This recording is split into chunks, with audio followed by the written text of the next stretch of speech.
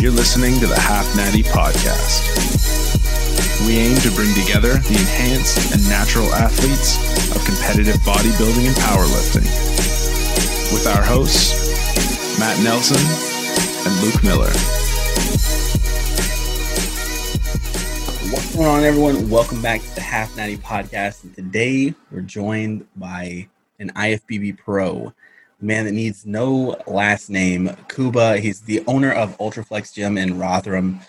He's trained by a JP athlete. And like I said, he is an IFBB pro and young, 26 years old, I believe. So welcome to the podcast, Kuba. We're excited to have you. We're going to be talking about mini cuts, man. It is, it's going to be a big topic, and I'm excited to dive into this. I definitely think after the mini cut talk, we should dive into some of the mistakes I made in prep as well. I think that's going to be interesting. Yeah, we're going to kind of get into that today. I think I will blow your minds with a couple of things, I think, where you're going to be like, what? Really? Yeah. Oh, wow. I'm excited for that now. Like, that's actually intriguing now. So let's kind of set the framework for mini cuts, where we use them, why we would use them, kind of like where we've seen the utility happen to benefit us the most. And then off of the framework, we'll go into some details and then probably go into your contest prep a little bit and mistakes we've made, not only with mini cuts, but within prepping as well, within some of these dieting. So I think to kick this off, I think the good point would be is obviously my personal opinion now from experience and the last off-season that I've had is phases where we do mini cuts and not even sort of a mini cut, but I think where you have to pull back with calories. I don't think that's utilized often enough. I think many people that are very much in a frame of mind where they feel like they need to push and continue pushing, or I think that there is also a lot of people that feel the need to hold a certain weight and stay still. And for me, that's just stagnation. I think bodybuilding is just about progress. So you need to be moving forward one way or another. Whether that's up and down, you're still moving forward. You're still making progress. So I feel like the mini cut has to be based off at which point in off season do you recognize the point at which, one, you're not making progress. Two, you don't have the ability to eat. Where for me, the ability to eat and digest your food is everything. If you cannot digest your food or eat, you will not be able to perform. Everything that we do outside of the gym has to reflect performance. So that is the ability to eat. For me, that is key. And it's no coincidence that post-show, if we nail that process and we don't eat garbage and we look after ourselves and look after our actual gut, the kind of the length at which you can grow and make progress is huge. It's immense. Like, I've done it personally myself where I've pretty much spent a good 10 months just pushing up after a contest phase without having to mini cut or pull back. But that has to be done when you are taking such a meticulous approach. Like, you have to be to the button with it. And this is what I'm doing right now as well. And it's really, really, really working well. So back to the mini cuts. I think they need to be utilized with a purpose. So your sole purpose of mini cut is not to get in stage condition. Your sole purpose of mini cut is to pull you back in a position where you are able to progress again. So for me, the first thing that really goes, and believe it or not, the one thing that I have realized is the ability to eat ties into your recovery and poor sleep as well.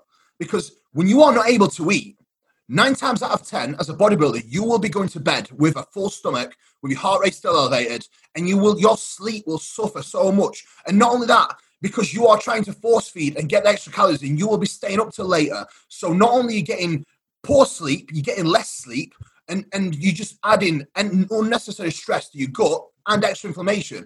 And to tie that in as well, and slow me down if I'm going too fast, because I love that shit and I get excited about it. But to tie that in as well, the more inflammation you cause and the worse you kind of feel, the less sleep you get, in my opinion, the more sides you actually get from anabolics. So if you are running a cycle, right, not only it all falls to shit from not being able to eat, but you also get more side effects from the gear you are running.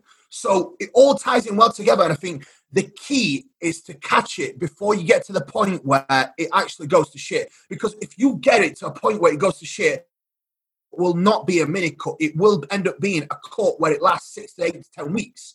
Whereas, in my opinion, which I have done actually before, when I cut it early, 3 to 4 weeks is enough to, one, get you super sensitive again, get you hungry, and bring your body composition back down in a respectable place. But again, one thing that I need to stress as well, your body composition is not the forefront of your mind when it comes to a mini cut. You have to accept that you will stay fluffy and you will not stay in contest shape year round. But another thing to consider as well is different people function the best at different body fat levels. So for me, I may need to stay within a certain range of body fat to function and perform to the best of my ability. For you, Luke, it may be different. Do you follow me? Yep. And this ranges with women so much more than men.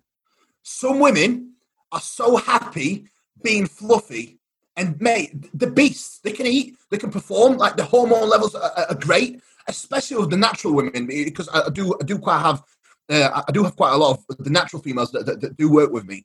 And it's extraordinary where they can actually function so well at the upper end of the body fat levels that I would like them to be. But again, it varies so much person to person. It's so individual. This is why I never take on clients now if they just want to work with a prep.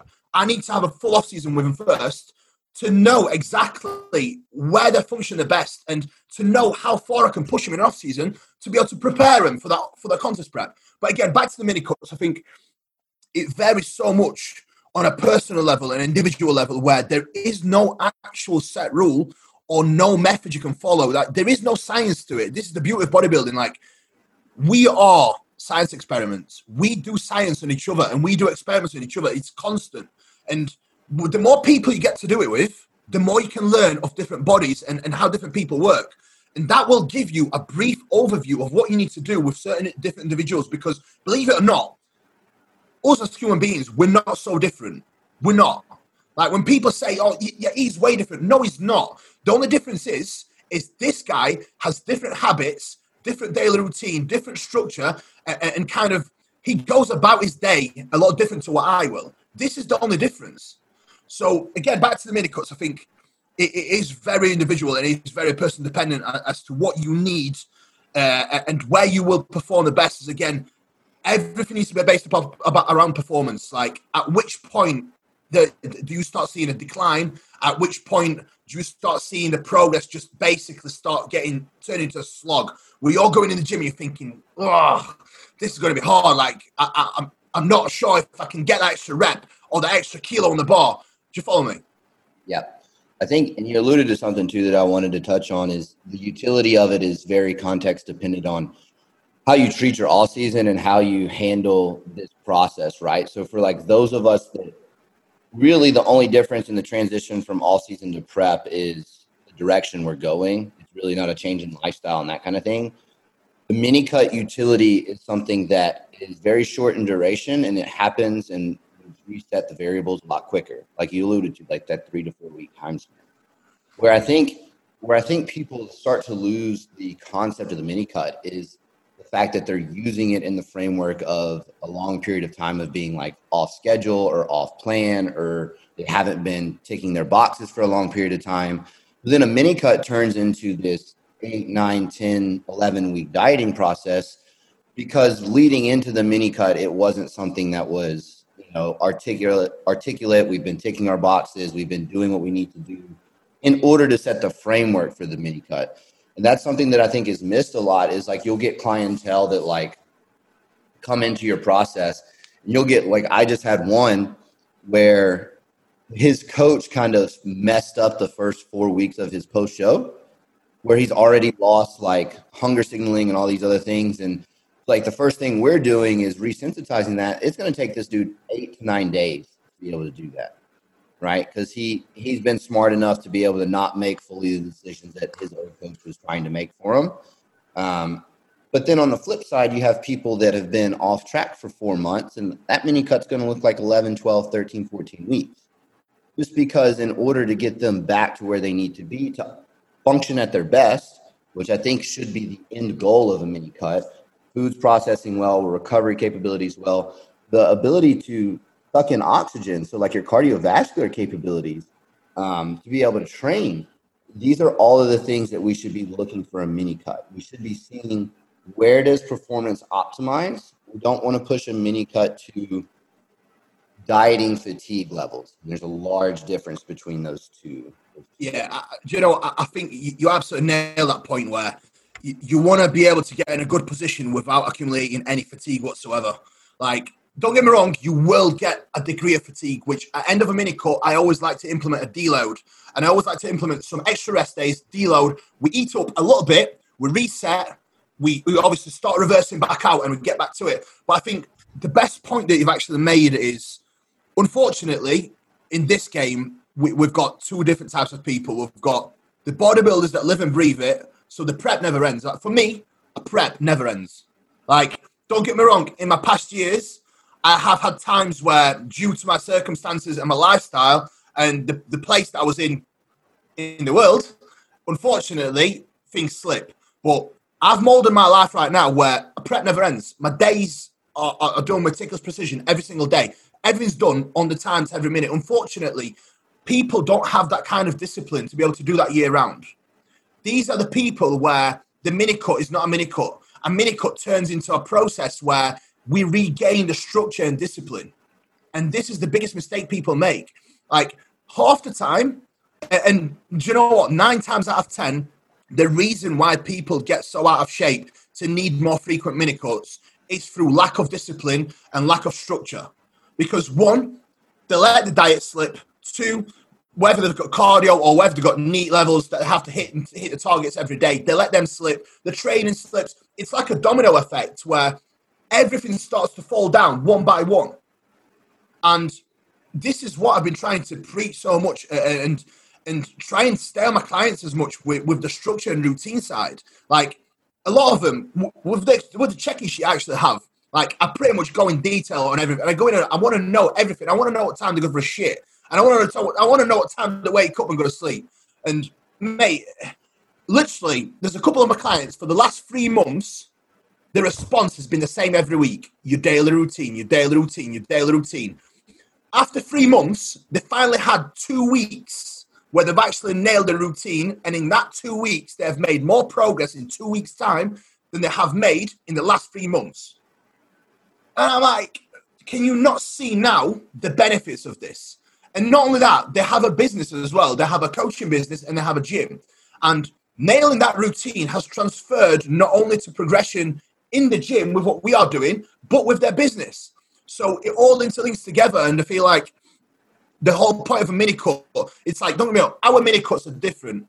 Me and you will treat a mini cut like a real mini cut that we're trying to talk about right now. But unfortunately, 90% of people that we work, well, probably less, because we're trying to weed out the people that aren't like us right now. Because at the end of the day, it's just wasting our time and kind of taking our energy away. And I feel like our energy is too valuable to share that with people that aren't going to bring what we want to bring to the table. So for me, it's definitely one of the things where a mini cut needs to be treated a way that we go about it, not in a way where we need to do it to regain the structure. Does that make sense? Like, that structure and discipline needs to be there year round to avoid the situations of needing 11 weeks of dieting. Yep. And that's honestly, man, like, you can look at my entire branding and it's alluded around that daily routine. Like, that no all switch in pursuit of results for No Switch Fitness is No Switch Fitness. Oh, yeah, I get that now. Literally meant to be like, just wake up and tick the daily box. Oh, yeah. That's the attention detail that's needed. And it's like, the most successful people in this game do not treat a differential between prep and off season, and they just love the process. And that's but listen, you know what? We're going to go off track here a little bit, but the most successful people in the world follow the same path. Yeah. It's the discipline. Unfortunately, like, bodybuilding is a sport of discipline. That is the sole core of bodybuilding, because you're not just disciplined in the gym. That, like, you have to be disciplined year round with everything you do. So it's one of them things. It all works together. But you know what? The reason why a lot of people got different perception is I have a lot of great athletes come to me that have had poor experiences with people that don't pay enough attention to detail. And this is where recently I've had a lot of them go through almost a mini prep, not a cut. Does that make sense? Yeah. Because in some cases, unfortunately, you will need around 10 to 12 weeks to get them back in a sensible position to be able to really, really have a great off-season ahead. And again, there's nothing we can do about that. But once we fix it, I know, and I always tell them, and they always see the light, like once that is fixed, the maximum time they will ever spend in a mini cut is probably around 4 weeks. That's very person dependent. It can range from 3 to 6 weeks, depending on obviously each individual's person's metabolic adaptation as well. So there is quite a lot of things that do go into it, obviously, but that's just a general overview to give people a picture, obviously, how I approach things with mini cut. And I think you do things very much the same from what I've heard with how you like to run things. But like I said, it would be great if we had people that we work with that do this shit. But unfortunately, we still get quite a lot of people that do need to get that whip out and get it in and use that mini cut just to regain that structure. But it is what it is. It's just bodybuilding, isn't it? We can't expect everyone to be as meticulous as we are with it. But do you know what, though? Since I've made everything bulletproof with the routine and structure, I feel like I have so much more freedom. And I feel like people have the wrong idea of that. I feel like people are scared of doing that because they feel like they're not going to have as much freedom. But in hindsight, it's actually the opposite. You have so much more freedom, so much more time. Yep. Yeah, that routine keeps you from having to like overthink things, right? Because you wake up, check these boxes, go about my day, and like it'll. I mean, I don't know. Just like when you look at like super successful people, like outside of bodybuilding or just like in businesses and stuff like that, like their routine is like literally the thing that got them the opportunity, that afforded them the opportunity to do the things that are making them successful.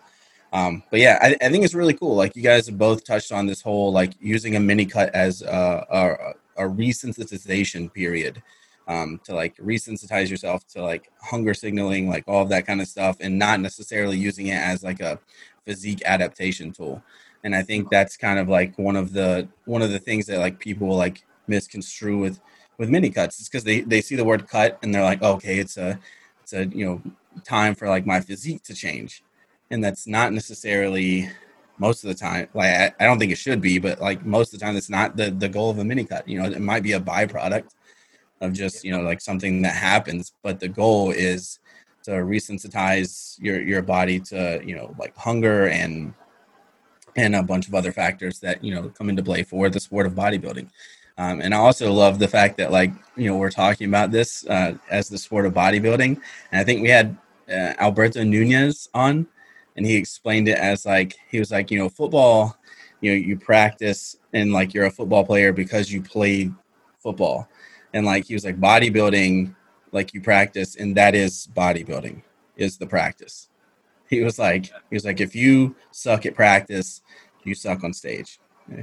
Like that's just, and like that I thought that was like kind of like one of the coolest things that we pulled out of, or that I pulled out of that conversation, because it's just like he talked about he never liked practice in sports, and then like he started bodybuilding, and then like it's all it is practice. But yeah, this is a fantastic conversation so far. I love your energy, Kua. Like it's so cool, man. So cool. I get carried up. I get a little bit carried away when I talk about things like this. Obviously, anything to do with training or bodybuilding. When I talk about it, it gets me a little bit fired up. So I do go off track a little bit. But do you know what? I don't even think we should call them mini cuts anymore. I think we should call them like a reset. But unless someone has to diet, we should call it a reset. That is it, because that, in hindsight, that is all it's for. And I think the worst thing as well when it comes to mini cuts is people emotionally attach themselves to being in stage condition. And unfortunately, that is not a productive place. And for me, to be honest, even anything below 10 weeks out shape is not really that productive. Like when you look at your prep in detail, and if you take notes, I know you take notes and track everything like I do. I pretty much grew, and my performance was still coming up and up and up until around maybe 9-week mark. And at 9-week mark, don't get me wrong, some lifts were going up, but unfortunately, the lifts that really mattered, like the big stuff, the important stuff, like there's no way you're going to be able to really progress that. And if you are still making progress, then actually you're probably regressing because you're just moving that weight from A to B. You're not being so precise with it and you're not being meticulous with it. So as you are going in there, you probably see a decline in your form and tempo. So it's one of the things that I think the more people can, they attach themselves emotionally to a certain look, I feel like so many more people would make amazing progress. As again, I feel like too many people use the mini cuts as an excuse to start doing a cut when they don't need it. And then on the other end of the spectrum, you have some people that just want to be fat and just stay fat and be lazy, if that makes sense. So you've got like two different kinds of people with it. And that's the beauty of the game, though. Yeah.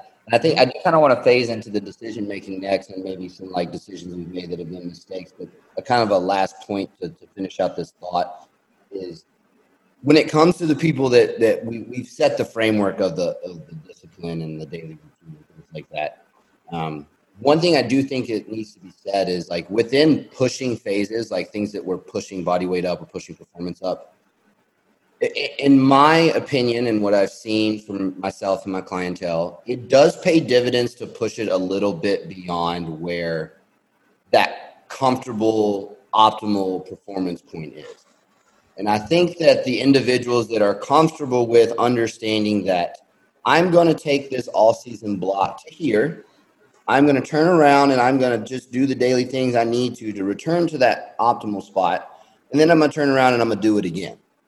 That's the people that progress the most from a year-to-year basis. Like having the mindset of I'm doing this in order to progress and not like worried about what your Instagram pictures are going to look like at peak off season is where we see people make the biggest jumps. My last jump in contest weight was a 25-pound stage jump with better conditioning. Dude, after the show, I'll talk to you about a certain individual. And it's going to blow your mind. But do you know what? You've proper, like, you've nailed it. You've nailed it. Like, so many people, do you know when it gets hard? And I mean hard. Like, we fucking embrace it. Like, when it gets hard, you're like, yeah, like, this is the shit. And it's the same in prep.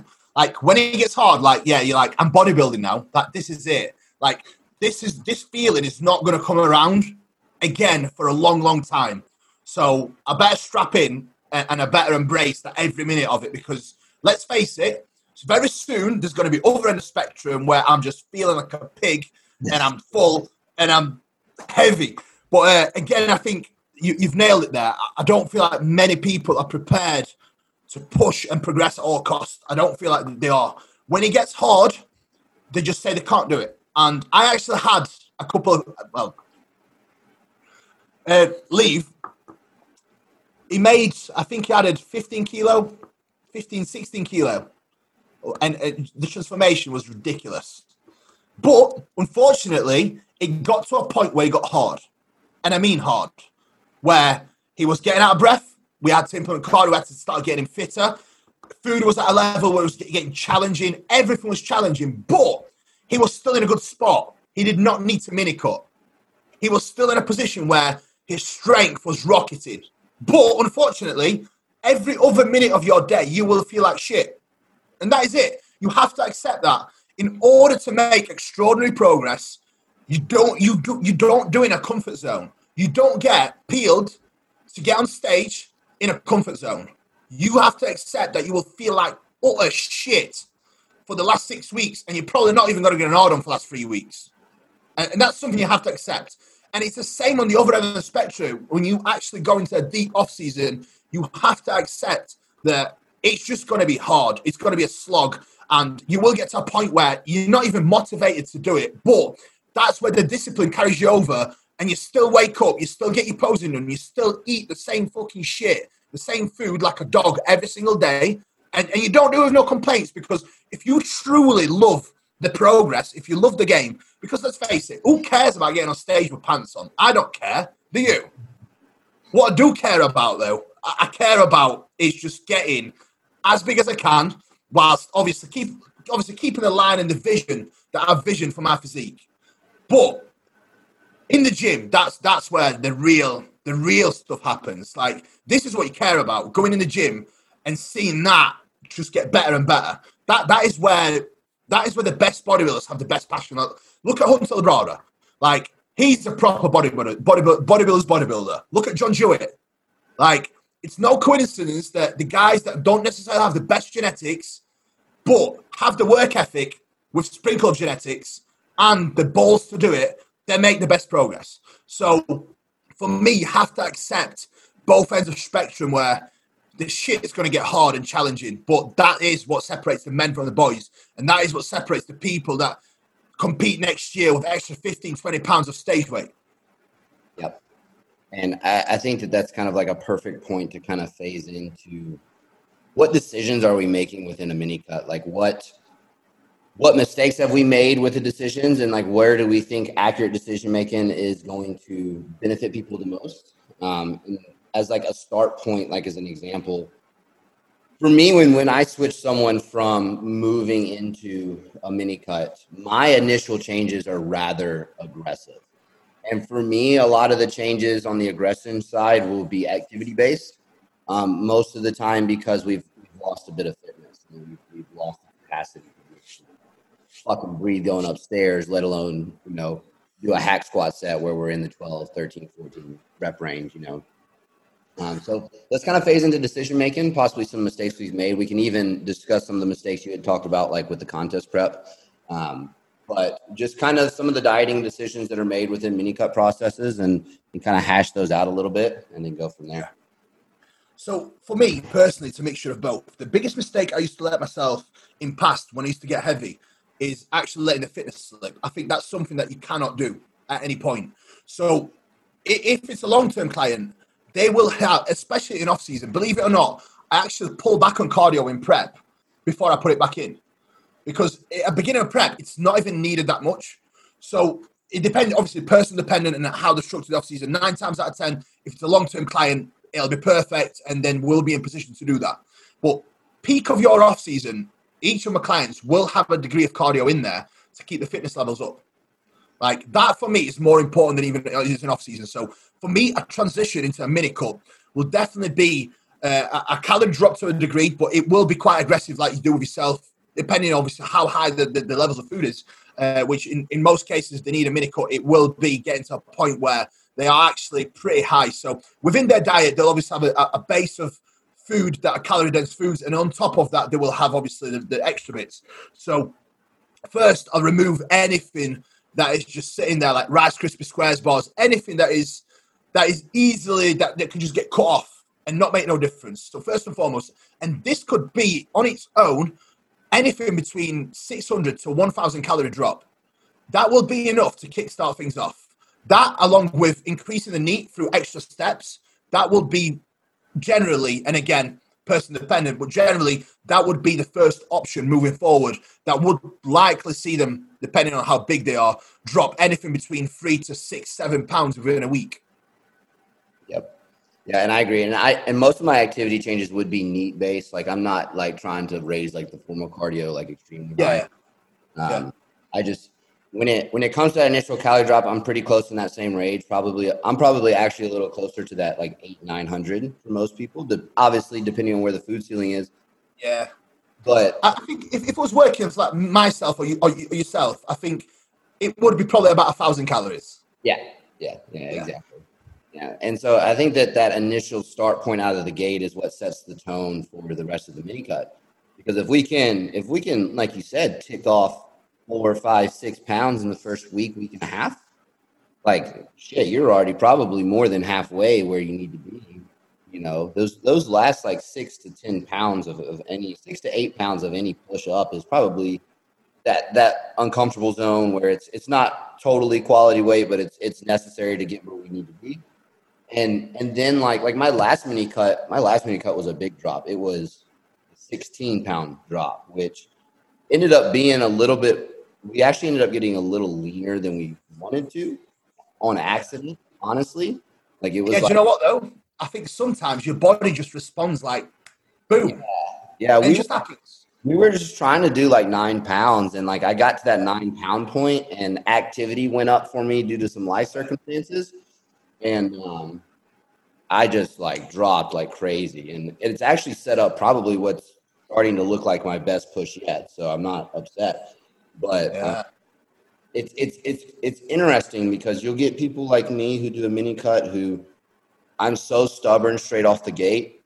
Yeah. The body just doesn't want to respond. And then I finally get to that point where it just all clicks and it drops. And then you get some people where it's like 3 weeks in and they're already done. Like it's like that first change, you made that one change and you don't have to make another change from there. So this is the context dependent point that's so cool to see. Yeah. So is it, Do you know what? That's the beauty of it though, because I think different people just react differently as well. Like with yourself, you probably make the change and you have to wait 4 days. Like with me, I make that much and I'm like, right, boom, in. So for you guys, just out of curiosity, the drugs play into that? Like, do they alter during a mini cut phase, or is everything basically nutrition and exercise based? This is I'll let you go first. This is Do you know what? I like that question. It's a very very context dependent. So for me, I'm one who does it typically for myself in a TRT phase. I don't have issue holding on the tissue. That's not my problem. My problem is like typically like I have to get pretty deep and dirty to get shredded. So it's fine for me to do it in a TRT phase. I'm not gonna get smaller. My performance stays high. That's not an issue. I've used it with people where possibly the back end of a push is a mini cut where drugs are still in play. That's probably my preference, to be honest, just because, again, context dependent, right? The start point tells you what you need to do. Yeah. The more drugs. You know what though, Luke? I think the biggest, sorry to interrupt, but I think the biggest mistake people make is to try and plan the mini cuts around the cycles. I think that is the biggest mistake you can make, because I've seen so many people stop such a good push just to do a mini cut because it's coming to an end of a cycle.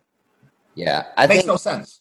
I think for me, like I said, it's more where's the person at than like I'm trying to use it around certain drugs. And it just, the way that I go about the mini cut changes whether drugs are in play or not. And that's just like the difference in decision making is honestly the only difference. Like I'm not like planning someone's push contextually going into it thinking like the last 4 weeks of the cycle is going to be a mini cut. It just sometimes happens where that's necessary.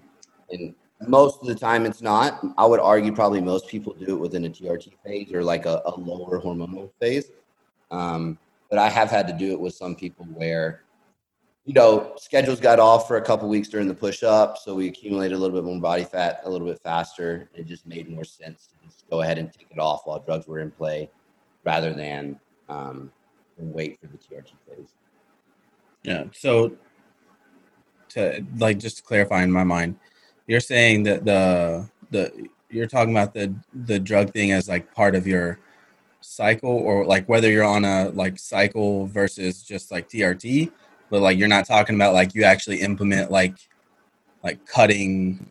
No, so I'm not going to choose drugs at the end of a push just to get someone lean. Like that's not goal contextually dependent. Like I'm probably only going to be using contest prep like drugs during a contest prep. Okay, like, yeah, that was my biggest curiosity out of it. Yeah, and Kuba, correct if you do it differently. Do you know what? I used to do it that way, but that's the biggest mistake I used to make. Contest prep or off season, I treat everything like basically like doing. Don't get me wrong, it's never going to be like doing a natural, but I treat contest prep and off season like I am a natural. Drugs are assistance. People try and use drugs and overuse them as an excuse. So everything I do is not based off drugs. It's based off my needs. So if I need a mini cut and I'm running what I would run the least, which is right now, which is like 300 mg of test a week, no GH, no insulin, no nothing. Like if I need a mini cut at this point, I will run a mini cut. Like drugs are irrelevant. Drugs are just there to assist what we are doing. Drugs are not what should ever influence our decisions. Ever. Like if it is, then your muscle is not built in the gym. It's built from the vial. So that is one thing to consider, in my opinion, and that's how I run things with my clients. They get a mini cut when it's needed, regardless of where they are in terms of the cycle. And do you know what? In many of cases, I like to run a mini cut when they are off. Obviously, depending on if they do come off or if they are doing a TRT, because what I find then is you don't really lose that much muscle mass when you actually go into a TRT phase, because with the drop inflammation, your sleep actually improves, the way you can actually eat improves, and at that time, you're actually in a perfect place to do a bit of a tidy up, because believe it or not, your body's so much more responsive. Like, the healthier your body is, the more responsive it is. That is one thing that I've learned from the mistakes I made in past. And the biggest mistake I used to make in past, I would hold a weight and sit there, wait till the end of a cycle, and then I'd probably use trend for a mini cut. That's just dumb. That is simply dumb, because not only am I making my body more tired, I'm giving it more inflammation, and I'm trying to cut, which again, to the point where I was doing it, used to bring even more fatigue. So by the time it came to the end of the cycle, I would actually lose muscle because my body would be tired.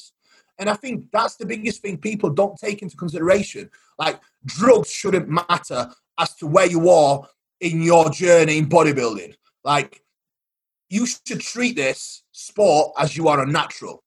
That is when you will get the best results ever, whether you're in prep or in off-season. And obviously, I'm not going to go into the prep side, but people just overuse drugs to try and get in with a certain point, if that makes sense.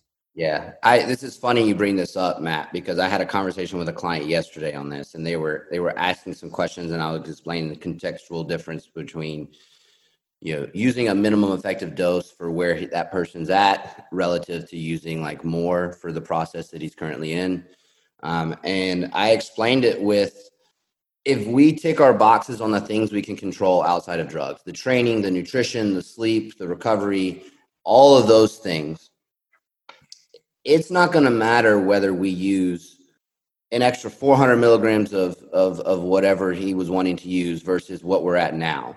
I'm going to keep that person at a minimum effective dose in order to get the maximum progress that they can. But where I'm going to maximize progress is going to be with the nutrition and the training and the sleep and the habits and the things like that. And if we do not lay that base foundation with our clientele from the get-go, then they're going to become extremely drug mindset. And it's like, I'm at the point now where if people, I love it when people ask questions about like the compounds and want to learn more and stuff like that. I'll answer any question all day. But when it turns into, I'm not making enough progress because I'm not taking enough drugs, that's a conversation where I'm likely to drop someone. Just because this person doesn't understand what it actually takes in order to progress. And it's very clear. And I'll start that with a conversation of trying to recontextualize and reframe their mindset. And if we can get them on board and move them in the right direction, then it's cool. But if it continues down this path of, I need more drugs, I need more drugs, I need more drugs, I'm not a drug coach. I'm a bodybuilding coach. That's not what I'm here to do. Yes, it's a part of what we do, but it's like Kuba said, it's an auxiliary beneficiary to what the framework of bodybuilding should be. Yeah. Do you know what though, Luke? That is the biggest mistake I used to make. That is the biggest mistake I used to make. Solely because of the more of the environment I was in and not having the knowledge and the ability to apply myself as I can now. Does that make sense? When you don't have the application and you don't know what it actually takes to progress, of course you're going to think it's drugs. Because let's face it, if normal people looked at our schedule and they saw that we have everything mapped out, our meals, what time we wake, what time we pose, everything to the minute, like, they wouldn't even believe it because that's not achievable to them. But unfortunately, that is what will make us progress, not the drugs. And I've been on that shoe where I've made the mistakes. I probably made every single mistake you can make in the world. But this is what's made me the person that I'm now and given me kind of especially all that anecdotal knowledge that I do have through, one, all the mileage of myself, basically making every stupid mistake you can in the world, and two, just working with so many people as well. So I think that's That's definitely a great point, man. I think that's something that we need to like make like a big poster and just fucking send it out to every gym. Yeah. Like, what do you do? Like, the key, don't ask me what I take. Ask me what I fucking do. Because that is, like, mate, obviously, I own a gym, right? I own a gym. And, mate, the questions you fucking get every day is, what are you taking, bro? Luke, if you ever come, right, and you ever visit, please come in shape and pull something decent, because you'll have about 10 kids come to you and be like, obviously not so much at my gym, because at my gym, believe it or not, there's not that many dickheads. But if you go to any other gym, you do that and you will get about 10 people come up to you, but tap you on the shoulder like, mate, what are you taking? What lab is it? I'm like, oh God. But you know, like at the moment, I'm legit doing, I think, 325 bigger tests a week, and I feel the best I've ever felt. And I know by the end of this phase, I will reach peak level of strength that I have been whilst using a cycle. When I reach my peak levels of strength, and I will definitely regain all my health to be able to start some creatine, that is when I will see a great result. Yeah. So, and loads of people still in a mind frame where they think out of the gate, there is some cases, if someone has finished prep and is still fresh, yeah, maybe they can utilize some drugs in a post-contest rebound, yeah, whatever. But for me, 90% of people that finish contest prep will be absolutely mashed. Like, you're not going to build any muscle, never mind anything else. Adding more drugs into that equation will make things even worse. So, boom, that's just without getting too carried away. No. I mean, like, I mean, it needs to be stated. Like, don't suck at bodybuilding, dude, and try and make up for it in the drug thing.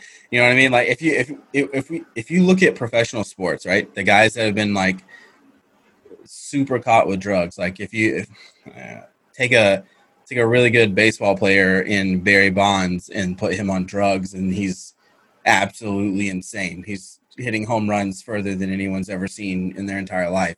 You know what I mean? But the baseball player was there, right? He practiced. He got his swing to where it is. He got, like, the drugs only enhanced that. And I think that's kind of, I don't know. I really wish it would be called, like, I really wish we could just, like, change, like, drug usage and this and that to just, like, enhancements instead of, like we're on steroids. Like, oh, we're on enhancements.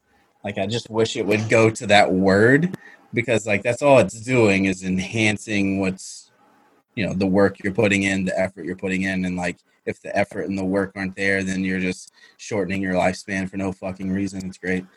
At the end of the day. So, yeah, no, great conversation. Sorry to go off on that little tangent, but, you know, something that needed to be said.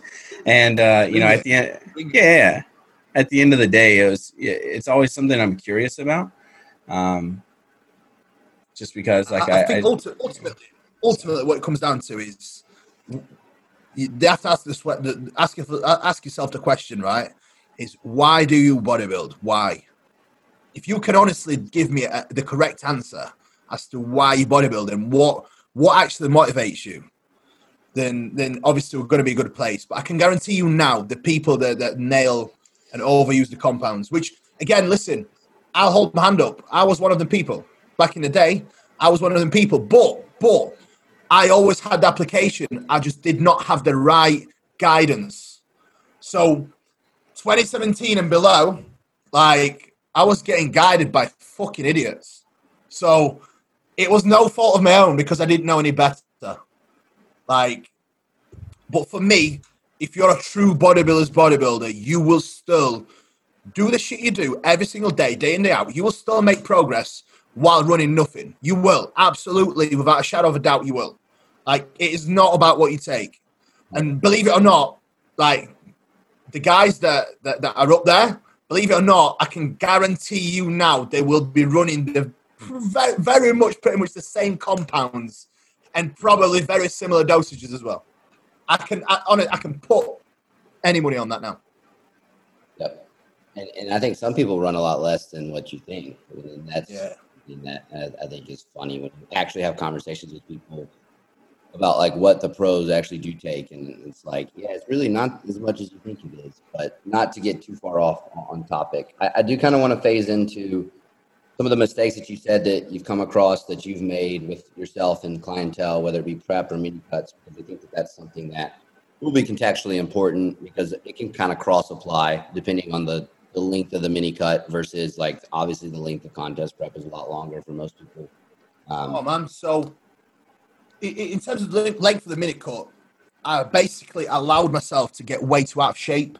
One, I was using GH with not knowing the application, and I had the access to use Real Pharma GH. Somebody basically didn't want it for the kids because it was apparently causing the pain, so they were selling it off to me. So that's the way it goes. I'll have it, no problem. And basically, I just allowed myself to get lazy. My food wasn't even high. And this translates into one of the points where I'm mini-cutted from that state. And so we'll dive into that one first. And then in 2014, I went through probably the most horrendous prep ever in my life. And I pretty much made every mistake in the world in that prep. So I'll fill you on that one as well. So first, with the mini-cut really is, and that's the mistake I'll never allow myself to make, and with my clients really, is allowing yourself to get lazy and allowing yourself to get to a point where, again, like I mentioned before early on in the podcast, where it's not going to be a mini cut, unfortunately, because it's going to take you so long to regain the sensitivity and the level, the sensible level that we need to be at. It will probably take you around 10 weeks to get there, even 12, even for someone that's as responsive as I am. So the biggest thing was really for me, I was overeating like a pig, and I was just lazy, man. I was just lazy. I was in the gym doing triples, and I was getting out of breath warming up. It was terrible. Like I didn't even have a pump for about 3-4 months. It was a joke. So, and for me to get back in a place where it was actually productive, I think it took me like 12 weeks. So it's almost like a contest prep. Yeah. And I think that's the biggest mistake you can do. If you're working with someone, if you're accountable to someone, and again, I wasn't really accountable to anyone back then. If you're truly accountable to someone, then that should never happen. That should never really happen. And even if you're accountable to yourself, that should never happen. So get strapped in for this one, 2014 prep. 16 weeks out from the junior qualifier for the British finals. I'll send you. In fact, there's some pictures on my timeline, Luke. If you want to have a look, I'll try and dig them out. I'll send them through, and you're not going to believe the transformation anyway. But I was already on cycle. I was fat, and mate, like I'm not sure if any of you actually did this, but start a cycle when your body composition is shit, and see if it does anything. It just makes you feel worse. So I was already on cycle, and I think at 18 weeks out or 16 weeks out, I started that. I think I actually started maybe at 18 weeks out, but I started actually coming down because I'm pretty sure it took me actually 2 weeks to get in the frame of mind of doing a prep. So the first 2 weeks didn't even count because the first 2 weeks was actually getting my schedule right. So 16 weeks out, I started the prep, and towards the end, for the last 6 weeks, I was doing 2.5 hours of cardio. I was eating 7 fish meals a day, 2 carb meals, just a bit of rice, and it was 6 meals of cod. Meal 1 was salmon. I can remember diet off by heart. I was still working on the doors of security in a nightclub. I was PTing during the daytime, and I was still prepping for that time. And that's pretty much how my diet looked for 16 weeks, obviously tapering it up. I even ran DMP for under the guidance of an expert. Listen to this though. Under the guidance of an expert, I ran DMP for 4 days. And I remember sitting on a bench in this commercial gym, and mate, my sweat absolutely stunk. And I mean, it smelled so bad. I had a white t-shirt on, and it just turned brown and yellow. I was sat there, and I was so tired. It took me around 5 minutes to just stand up and attempt to do a set. Performance was dog shit. I couldn't hardly function. But anyway, I saw that prep through, and I actually won. I won the qualifier. I won the British finals as a junior, and then I got second in the Worlds as well. But it's because that prep was so horrendous, and I still seen it through, and I did it. Like, no matter what you throw at me now, I don't care what you tell me to do. I will do it, and I won't even bat an eyelid. Like, I don't care how hard it gets. Like, because I went through some horrendous preps, and that was probably the worst, because I literally remember standing on a railing, working at the nightclub, and I remember thinking to myself, like, if someone comes right now and we get any trouble whatsoever, like, they will literally just touch me, and I will literally be on my ass, and there's nothing I can do to even defend myself. So when you go through preps like that, and I look back at the stupid shit that the people used to tell me to do with anabolics, etc., back in them days, because that is what the knowledge used to be like here in England. Like, it wasn't even basic. It was fucking dumb, and it still is. Like, don't get me wrong, I'm not an expert, but I've had so much mileage, and I've done so much stupid shit. I know not to make that stupid shit again, and I know for people not to make that stupid shit again. But the stupid shit that the people used to tell me to do, like, honestly, it's mind-blowing. And that was pretty much the worst prep ever. And these are the preps that people unfortunately go through. And if it wasn't me, if it was someone else, I know for a fact a prep like that would make them quit bodybuilding. And I see this happen so much, especially now with competing being so popular. People think of it as like a glorified moment. It is not. Like, since when putting a bit of tan on and going on stage with your pants on and getting some old men to judge it is a glorified moment? Come on, like, get real. It is fucking not. So with the actual community in England, especially with it being so popular, so many people do it when they're not ready to go for a contest prep. And like, some people do it when they've never even dieted before. And that's another thing. Like, I would never have a client compete before unless I did a mock prep with them, just to see if they can actually handle it. And there's so many people just diving into a prep right now without being able to, without even doing a real off season. And for me, you are not like, for me, it's a no-go. Absolutely not. Never ever do a prep unless your off season has been meticulous, because you know for a fact that prep is going to end up with so much suffering. Like, you know you're going to have to suffer, and you don't have to suffer. Like, bodybuilding is not about suffering. If it is, like, you need to, like, get in, like, dominatrix shit, because it's not. Don't get me wrong, you will suffer to a degree, but at no point should you ever feel like you hate this shit. And unfortunately, through lack of knowledge and the stupid shit people tell people to do, like, people end up hating bodybuilding, and that's not on. Like, this is the shit I stand against right now, because I've been through it myself, so I stand against that shit right now. So that was one of the mistakes. That was one of the mistakes in prep. In 2017, I'll tell you off the grid when we're not on the podcast which coach it was. But a world-renowned coach was getting friendly, offering me help for free and all that. That was when I was getting ready for the UKBFF British Finals. And actually, that's when Hollinshead won his pro card. Was actually in the lineup together at the finals on the actual day. Because I won the heavyweights class and I won the junior class as well on that day. So I actually got some nostalgic moments with James on stage that day. So in that prep, a renowned coach was getting friendly with me, and they sent me over the drug protocol. And it was 250 mg of tests, 150 mg of oxy, Anadrol, 150 mg of D-bol. I think it was Parabolon. I think Parabolon comes in 73 milligrams. Correct me if I'm wrong. Is it 73? Mm-hmm. 73, what's that times 3? Like 200 and whatever. 220?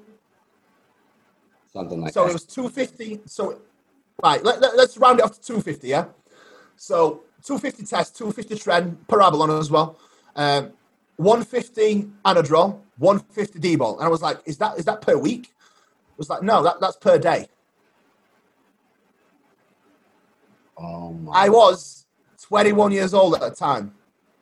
21, no. Sorry, I was 22, 23 years old at the time. So, don't get me wrong, I didn't do that shit. I did not do that shit. Because that was at 16 weeks out mark. I was like, if I start training at 16 weeks out, somebody will be dead. And that was the year I opened up my gym as well. So that was the first year of obviously the gym being open. So as you know yourself, man, when you've got a business that's a public business, you have to be nice to people. Like, do you know what I mean? Like, you've got to, you're face of the business. You have to make that relationship with people. You have to be good to people. So obviously I did not do that. I probably took more gear than I should have that year anyway, but I definitely did not do that. Jesus, I would have been dead by now. But like, just imagine that right now, right? If I didn't know any better by that point, because by then I was already getting my knowledge was actually getting better by then. So 2017 onwards, when I started working with JP, obviously after that show, I started working with JP. But before that, I was already getting all right. So I already had a good base of knowledge to know not to do something as stupid as that. So imagine that now, right, Luke? If that was 2 years before that, and I did, unfortunately, because of the lack of resources, I did not have that knowledge. What if I just went and accepted what they said and just went with it? What do you think would happen? Would have been. I probably would have been dead, like, but I would have probably, by the end of that prep, like, I would have been in a good way. Let's face it. So these are the things that are happening, man. And it's, you know what? It's happening more right now. So I think that's a good point to make, because I think that everything that we do within that realm when it comes to applying it to bodybuilding, we've already set the framework that obviously nutrition, training, all that stuff needs to be 100% on point, but it needs to be understood from calculated risk. And one thing that I try to do, to an extent, is explain what the calculated risks are for these individuals when it comes to each of these compounds. What are the downstream effects that we're going to see when we're using these different compounds, whether it be test, whether it be trend, whether it be NPP, whether it be Primobolan, whatever. What is the benefit? What is the detraction compared to this versus this? Am I going to see lipid profiles get skewed? What am I going to see on blood work, et cetera, right? When we get to a point that the suggestions look like that, there is not only a lack of concern for what the downstream effects of these compounds are, but there's also a lack of understanding to know that that is completely idiotic when it comes to maintaining someone throughout a prep from a ability to function standpoint. Now, we understand that within a contest prep, health markers are going to be a little out of whack. That's just pretty standard, right? But the amount that we let them get out and skewed can affect the efficiency of the contest prep. I mean, you brought it up already, like the inflammatory markers and things like that we're going to be looking at when bloods. Like, when suggestions like that are made, like that cycle you just did is like 1,750 mgs of test a week. Yep. That is absolutely asinine. Yep. It doesn't take that. Like, that's not pushing someone to function to the capacity that they need to in order to be the best that they're going to be at the end of the prep. Let me give you an example, right? Just real quick. Like, for me, with anabolics, it has to be a sweet spot where you take enough to be able to make the maximum progress, but not lose the ability to eat, sleep, digest your food, and still feel healthy and be healthy to a degree. Let's face it, we're never going to be healthy. Unfortunately, we're not. Well, you have to find a sweet spot where it's a fine balance, right? It's a trade-off. So for me, that kind of dose, bro, it wouldn't be even diet fatigue that would have killed me. It would have been a drug fatigue that would have killed me. Like, my energy levels would be through the floor. Like, I won't be able to perform. And I think that is the biggest lesson that I have learned for me, is that overdoing anabolics has a detrimental effect, and it actually has a negative effect. Like, more is not better. I don't think it is. I think it's about finding a sweet spot that's going to work for you in a place where, one, you can still stay reasonably healthy, your bloods aren't going to be shit, and two, like, you can really progress. I think that's key. That is an absolute key. And we can conceptualize this as an inverted U, right? Like, once we get up to that peak point to the left of the inverted U, like, that's where we're functioning our best. And then once we get past that peak point and start going back down the other side, that's where shit starts to go wrong. And that point for everybody's different, right? Like, we've got individual response to drugs, right? And Yeah, 100%. Let me ask you real quick. How do you base the duration of your cycle as well? A couple things. So for most of my guys, I'm pulling bloods at some point during the cycle. So that's probably one of my main ones. Typically somewhere around the 10-ish week mark, we're pulling bloods just to make sure that everything is not too far out, right? Yep. Like if there's health concerns going on, obviously going to be tracking my normal metrics, like my daily, like my blood pressures and my blood glucose for people using on especially. Yeah.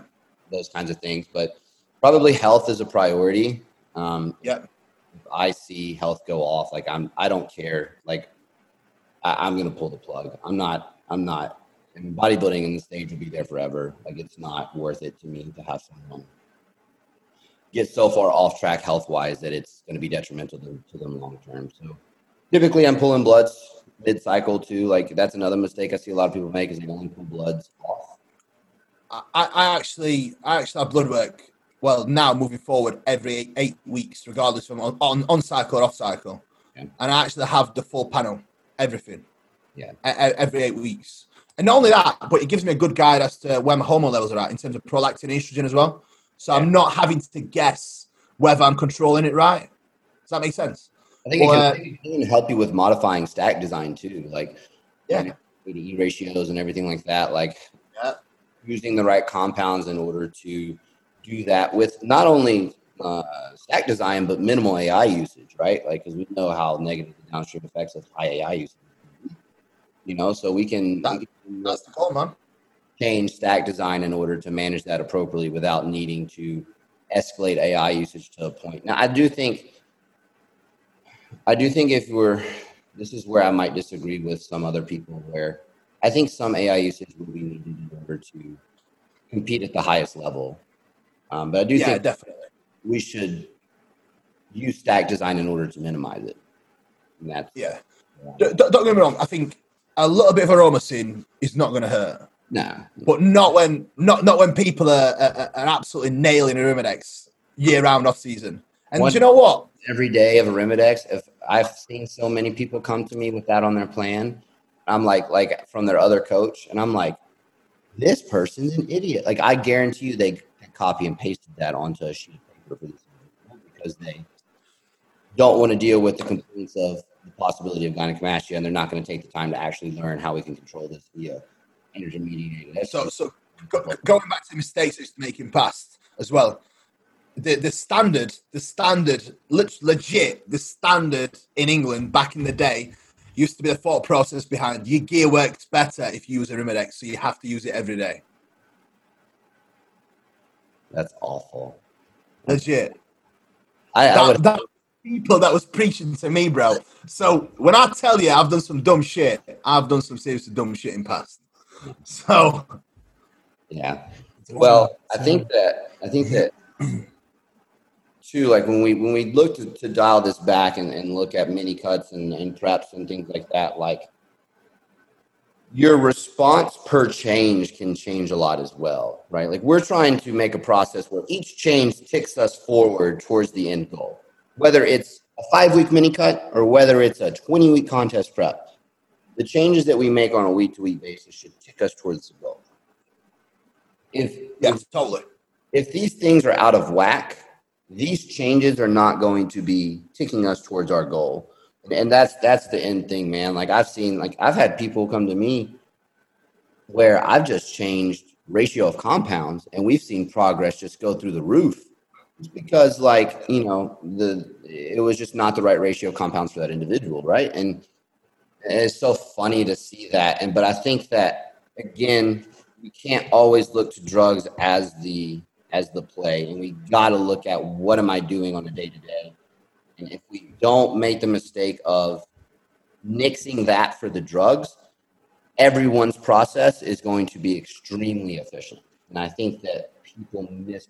This is why I love people who start in natural bodybuilding and then transition into geared bodybuilding, because they tick their boxes better than anyone I've ever seen. That was me. Like I started bodybuilding naturally. I did my first 4 shows natural. I just loved the process, and that's where I see the best progress happen. Yeah, do you know what? I agree with that totally. I totally agree with that, and I definitely wish that my first couple of shows was natty. I definitely wish that beginning of my career was natty, but unfortunately, I can't take time back. But I've not done bad since. I've not done bad from it. But I definitely agree with that, man. Like everything that we're saying right now actually applies to mini cuts, because I think the biggest mistakes people make when approaching a mini cut is trying to use compounds because they think they will actually lose muscle, where in fact, even if you are running TRT, the likelihood of losing muscle is just not there. The only thing, if you do lose, is just probably a ton of water weight. So yes, your strength might decline because the stability factor just will not be the same. Let's face it, when you're 20 pounds heavier, if you get in on a bench, you will be able to create so much more stability. Therefore, you will be stronger. Yes, you will. But come on, man. Like, if you're taking gear, you're not losing muscle unless you're being a fucking dick. Yep, I agree. Well, Kuba, I think that's been a unbelievable conversation as far as covering this whole topic. Is there anything like highlights that you want to tick off for people as far as making sure they tick these boxes going into any dieting process, whether it be mini cut, whether it be contest prep, and then we'll have Matt wrap it up and we'll head out from there. So I think first I definitely need to apologise for going off on a bit of a tangent, going off track. But I think the summary and the overview that we need to consider when I was approaching a mini cut is I think the most important one is, why do you need a mini cut? If it's down to losing your discipline and structure, then you need to reassess that. Once that mini cut is over, like, your discipline and structure needs to remain, so you don't need the mini cuts as often. I think the second real biggest thing is, do not treat a mini cut like a mini contest prep. Like, a mini cut is there for a purpose, to regain sensitivity and regain the structure and almost regain your body's ability to progress. Like, for me, it's a reset. It's not even a mini cut, because we're not trying to cut body fat. We're trying to get your body back in a responsive place. I think 3, emotionally detach yourself from wanting to be in stage condition. It's not a productive place to be. And 4, I think don't base your mini cuts off where you are in terms of your ped usage. Base your mini cuts as of when you need them. If you need that mini cut a week into a cruise phase or a TRT phase, you take that mini cut. Like, that is it. You need to do it, get it done, in and out, job done. That's a brief overview, really, without getting carried away. That was perfect. Yeah. I don't really have anything to add to that. I think that kind of covers it perfectly. Matt, you got any follow-up questions before we log off? No. I mean, honestly, I think that's it. I think everyone kind of will have like a nice view of mini cuts now. That mini cuts are essentially a reset and not like a physique enhancement. So it's not a tool that you use to like alter your physique per se. Like, that's not the main goal of it. The main goal is to reset inflammation, reset hunger signaling, reset fatigue, get yourself ready for another push-up. And the timing of mini cuts isn't physique dependent. It's more so like where are we at with training? Is performance starting to go downhill? Is like fatigue setting in way too high?